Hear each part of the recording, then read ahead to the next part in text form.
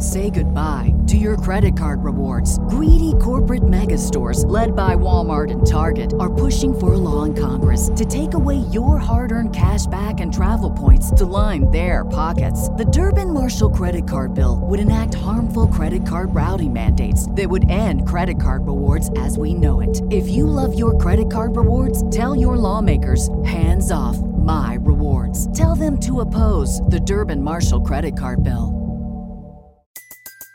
Everybody in your crew identifies as either Big Mac Burger, McNuggets, or McCrispy Sandwich. But you're the Filet-O-Fish Sandwich all day. That crispy fish, that savory tartar sauce, that melty cheese, that pillowy bun. Yeah, you get it. Every time. And if you love the Filet-O-Fish, right now you can catch two of the classics you love for just $6. Limited time only. Price and participation may vary. Cannot be combined with any other offer. Single item at regular price. Ba-da-ba-ba-ba.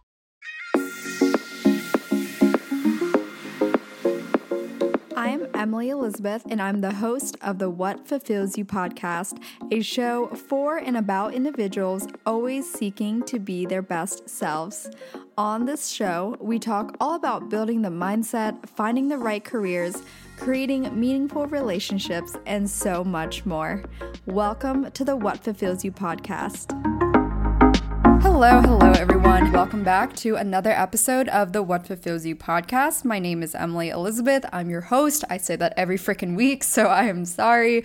That is a little redundant, but today's episode is more personal, so I will just dive into it. Consider this the intro and episode. So with the end of the year pretty much here, I'm recording this in December, I figured it'd be nice to get personal with you guys, and this is usually the time of year I like to do a lot of reflective episodes and focus any conversation or solo episode around my personal insights and whatever that can be really helpful for you, because I know when I do have guest interviews, the topics vary. Sometimes it's business oriented, sometimes it's wellness oriented, sometimes it's relationships. So I decided to share on the podcast Instagram recently. I asked you guys, I'm doing a Q&A solo episode for you to submit some questions. So I decided to pick 3. I'm not sure if I'll get to all 3. Depends on how long this takes me to record, but pretty much just took your guys' questions and will answer them. And I picked the ones that I felt like would also be universally most intriguing for you guys, and again, keeping it personal while also ensuring I provide value, because I know you guys are all young, independent women also looking to be their best selves. So with that being said, first topic I would dive into. Someone asked me, would love to hear about your love languages and attachment style. Okay, so obviously this is pertaining to my personal love languages and attachment style, but before I get into it, I will say if you're not familiar with attachment styles yet, I definitely recommend checking out episode 192 with Jessica Da Silva. She is a licensed therapist and she's also an attachment style coach. I discovered her through listening to podcast episodes around attachment styles, and I found it fascinating. I had to ask her to be on the podcast, and I loved the conversation we had. It was so informative. It was so fun and open and vulnerable, and I love when people are willing to just share their history with maybe if they were toxic in their past relationships, or maybe they had unhealthy patterns. And that's what Jessica did. And she dives into all of the attachment styles, which are secure, anxious, avoidant, and fearful avoidant. So I think they're pretty self-explanatory, except fearful avoidant may be kind of like a question mark. And for those of you who are not familiar, fearful avoidant are people who have both anxious and avoidant tendencies. So to answer the question, what my attachment style is, I would identify myself as mildly anxious. I personally discovered this through reading the book Attached. I forget who it's by, but it's definitely I'm looking at it right now, but it's too far for me to see the authors of the book. But it's a great book around attachment styles, attachment theory, how it applies into our relationships, all of them, and also how it impacts the way we communicate. So for me, I noticed that I have a tendency to be really direct and communicative. And I think when there are times when, whether it's intentional or unintentional, that someone is not responding to me right away, or, you know, let's say it's someone I'm dating and the frequency of how much we communicate is pretty consistent, and one day, you know, maybe they take extra time to not respond, sometimes that can trigger me. And again, this is always a work in progress, but that's where my mild anxiety will come out, because I like the certainty and consistency. Now, the irony to that, as I've learned about myself, is if I can create expectation around these random moments, or for example, if I have a partner that's telling me, hey, you know, today I'm going to be kind of off my phone a lot, just want to give you a heads up.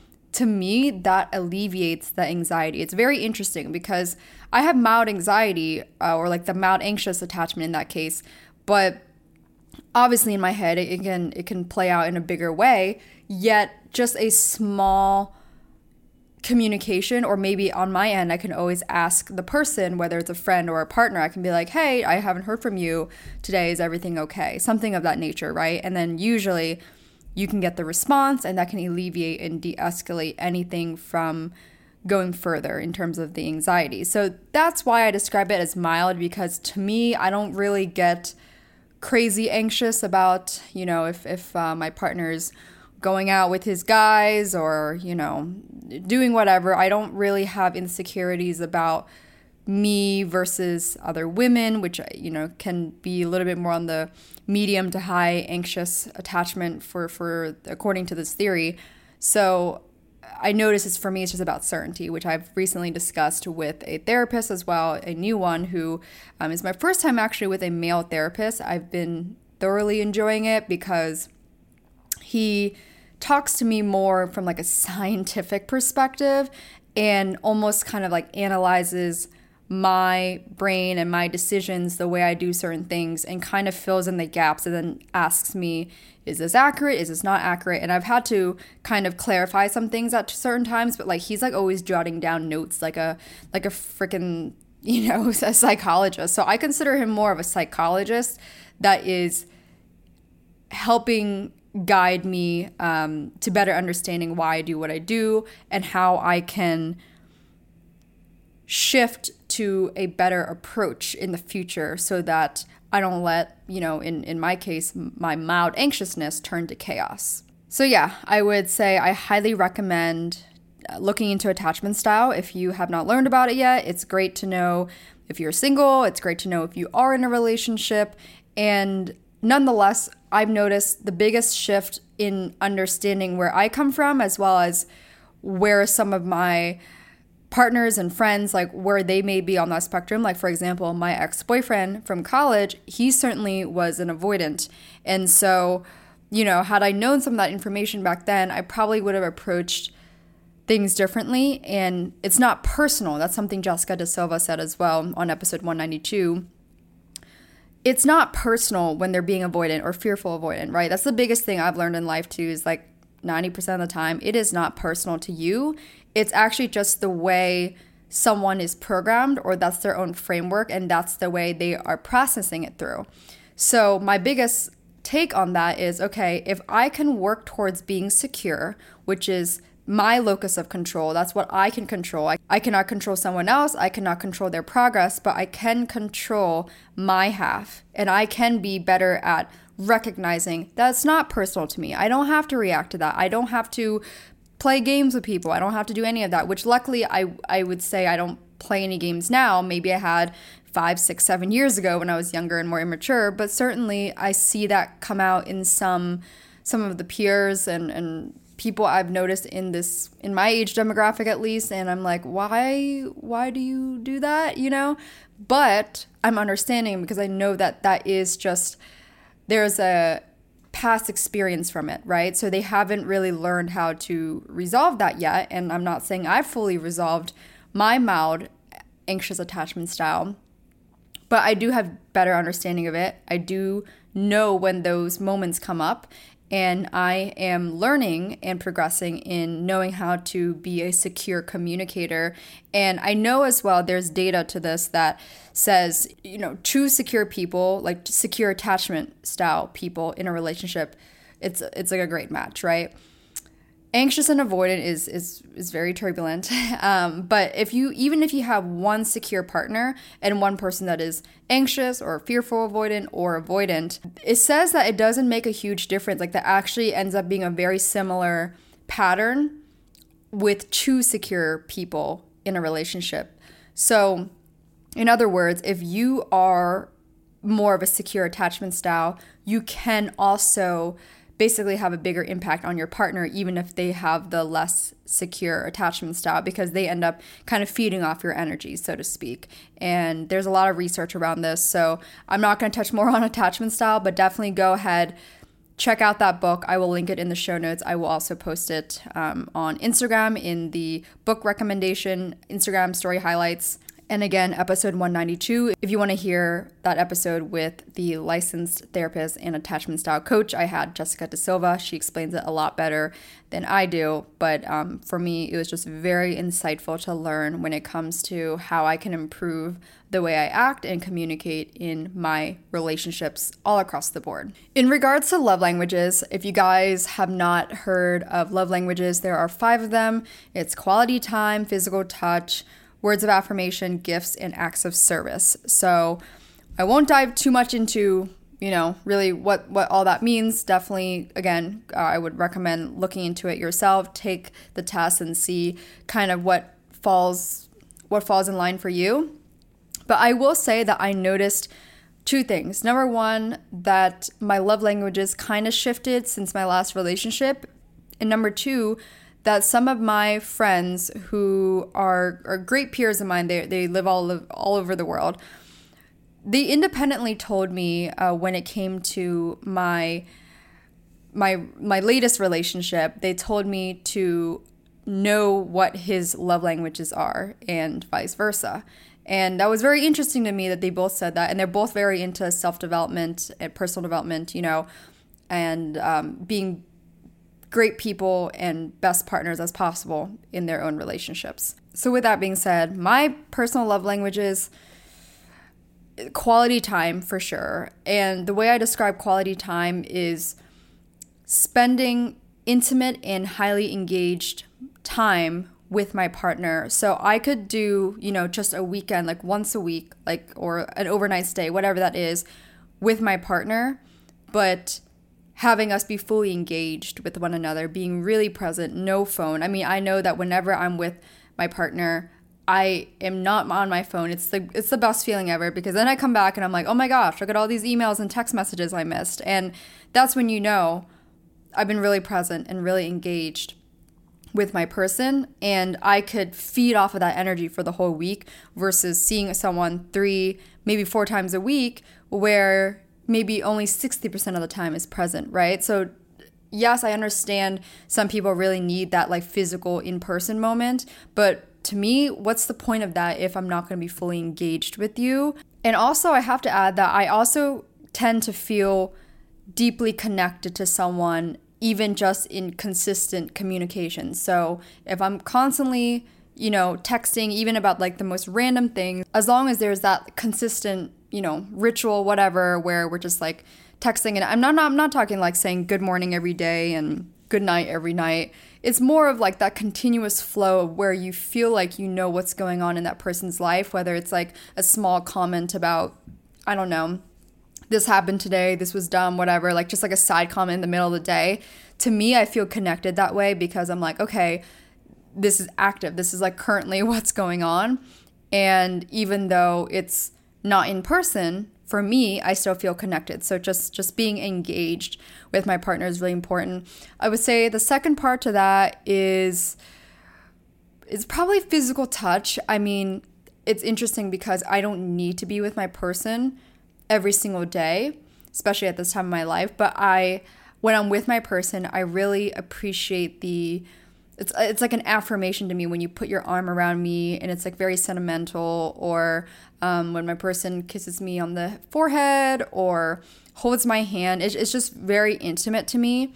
And my personal thoughts on that as well is it feels different when it's with the right person. Like there's plenty of times, you guys, I'm sure you can think of this as well, where maybe you kissed someone or you were hugging someone or you held someone's hand and one person just significantly felt different. And maybe you haven't had that experience yet, but when that day comes, you will know what I mean. And those moments, I can say that that's only happened to me twice in my life. And of course, those are the two people I've actually ever been in love with. But that, it's funny because the second person, when we had held hands, when we had we're physically touching each other, I felt that like literally since day one. And before ever actually dating him, I told certain friends of mine that like I felt it instantly. I knew there was something different about it.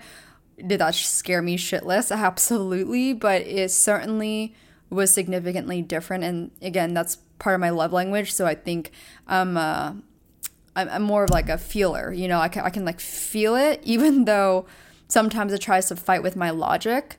I have learned this past year to trust just that gut feeling inside, or that instinct feeling, because something about it knows more than my logic does. Like the brain is almost like, if I'm trying to tap into my rational thinking, it's like a calculator. It only knows a certain extent, right? But just something about instincts, like when you know, and even if it does not logically make sense to anyone else, somehow it makes sense to you, and later on it seems to be more explainable. So I can say that from my first relationship as well. I remember when we were getting back together, to everyone it made zero sense. I mean, he broke up with me.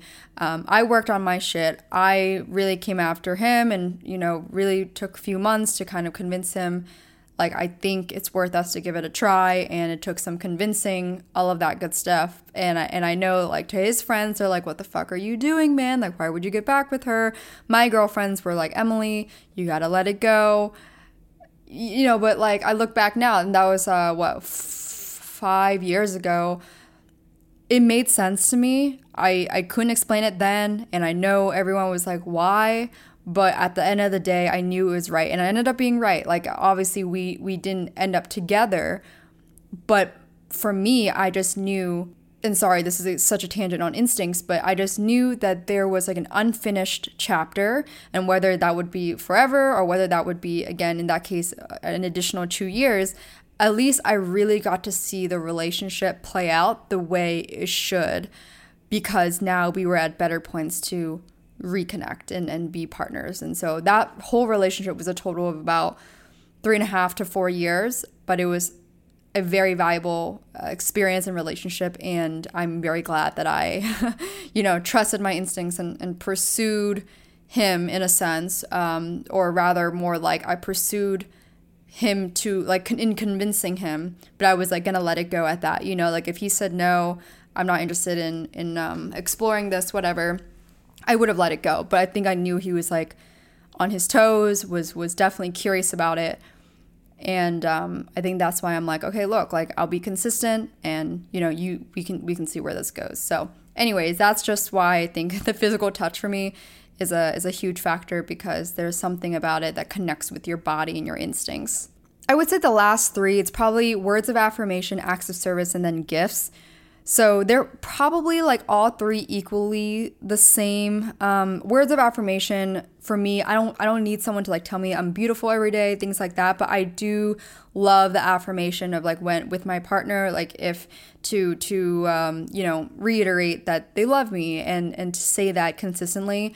One of my clients from my marketing agency, they are a couples therapy, couples workshop company, and it's very fascinating because I read through their content, I read the information, and one note that they mention all the time is how relationships are like plants, right? You have to continue to water consistently. You don't just water it once and then, never water it again, or you don't water it just once a month. You have to water it once a day or every week or whatever consistency that specific plant needs. And so that's the same thing when it comes to, just because you said I love you 2 days ago doesn't mean like your partner automatically remembers that or like feels that because you said that 2 days ago. It seems so minor, but what I've learned is it's often the minor details that really help keep the relationship moving forward. And so just something as small as saying I love you, or like I love you, I appreciate you, I think that can go a long way, because that's like similar to watering a plant. You're watering the relationship. So I think that's important to me. But everything else, I think gifts and acts of service are probably on the bottom too. I do love like gifts. I'm not like, I don't need grand gifts, I'm not like that. But I will say my current experience, he would always bring me bouquet of flowers just on random occasions. Or like one time we met up to this was early in the days, we met up at a bar just late at night because we both came from different events, and he took a while to get there, and I was a little like annoyed because I waited there for maybe like 5 minutes. But then lo and behold, he showed up with a small little flower that he picked from the Madison Square Park, and he took a detour on his way to the bar that we were meeting at because he wanted to bring me this little flower. And it's just like so cute and romantic. So I don't know what love language that is, but that's technically, I guess, I don't know, that's a gift and an act of service in my opinion. I don't really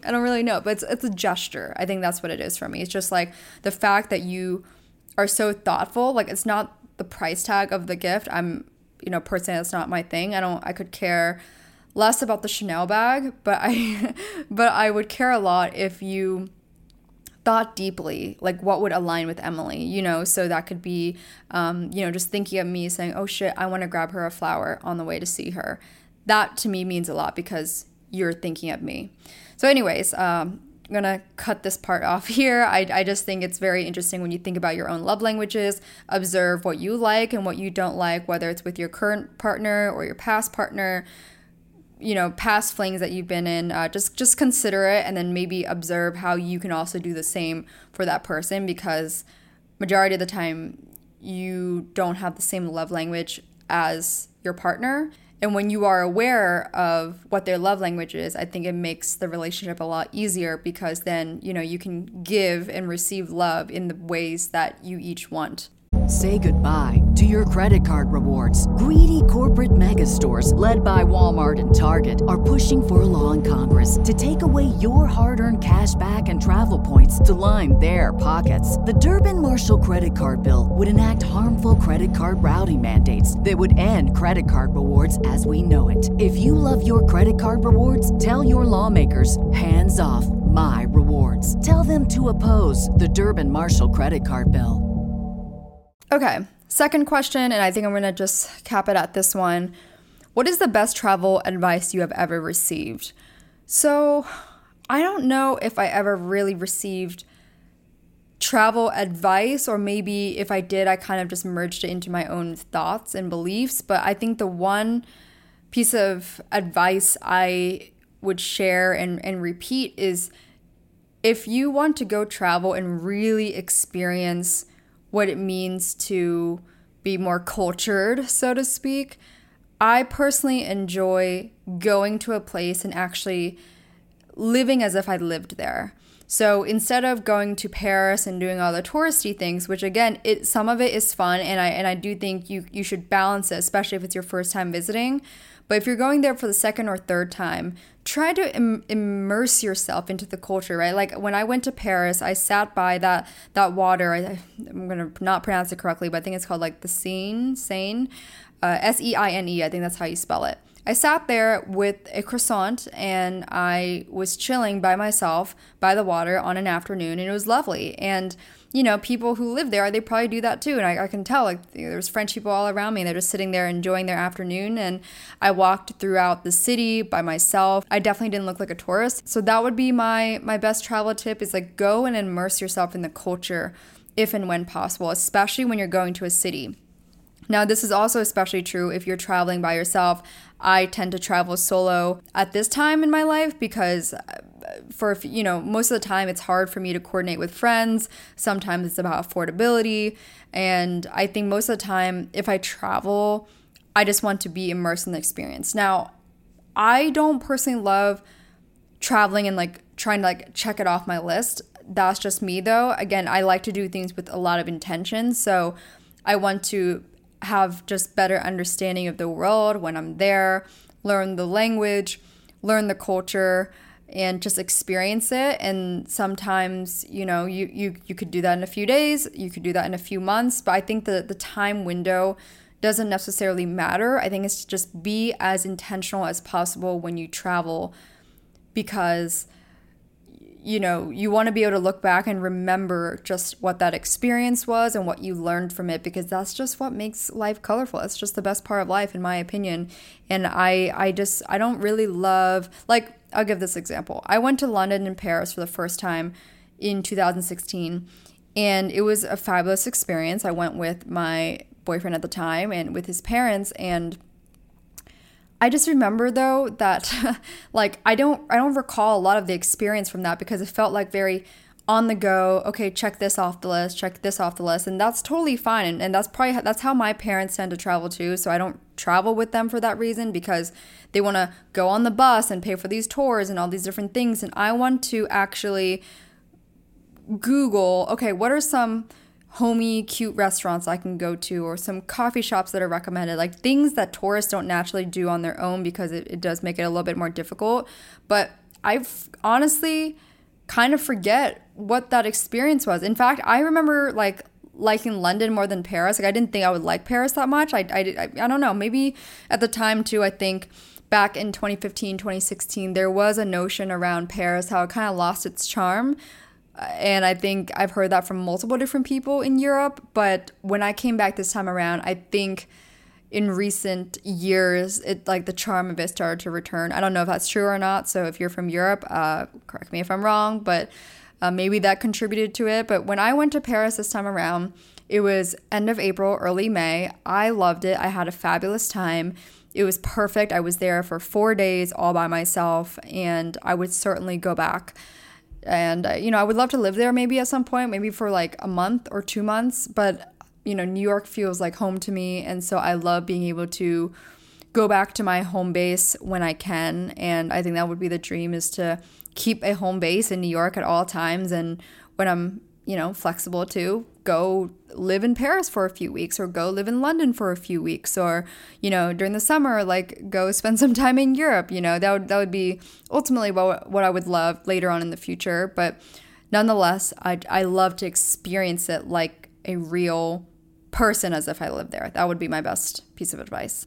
And that was all for today's fun little personal Q&A. If you enjoyed this and you would love for me to dive more into personal topics and questions that you are curious to know, definitely be sure you follow the What Fulfills You Instagram. It's at What Fulfills You. And be on the lookout for the next time I post this on Instagram stories about a solo episode. Or if you have a topic recommendation, just feel free to message me on Instagram. Just say, hey, I love when you talked about this. It would be so cool if you could dive more into that. I love when you guys give me suggestions, so please don't be a stranger. Just message me on Instagram, either my personal one at Emily E. Duong or at What Fulfills You, which is the podcast Instagram. Last but not least, don't forget to check out all of the merch. The hoodie is officially available on the website at whatfulfillsyou.com. I am so stoked about this. It is seriously, and no joke, okay, bias aside, it is the softest hoodie I've ever worn. And to be fair, it was kind of inspired by the softness of Aritzia hoodies. If any of you guys have tried on their cozy fleece hoodie, I really was like, okay, I want a quality hoodie like this, so feeling really soft, but I want more meaning to it. I don't want just like a plain, black hoodie. I want some art to it, some meaning. And so the back of the hoodie, it's just like a heart. It's half full, and there's a hand, and it literally says what fulfills you, like an arc, and it says like what fulfills you, and it's half of it is going into the heart. So what fulfills your soul, what fulfills your heart is really kind of the meaning of the graphic. So if you're interested, the card game, the journal, the hoodie, everything else, it's available at whatfulfillsyou.com, and you can get 10% off your purchase with the code whatfulfillsyou10 at checkout. Thanks again for tuning in. I will chat with you all in the next episode.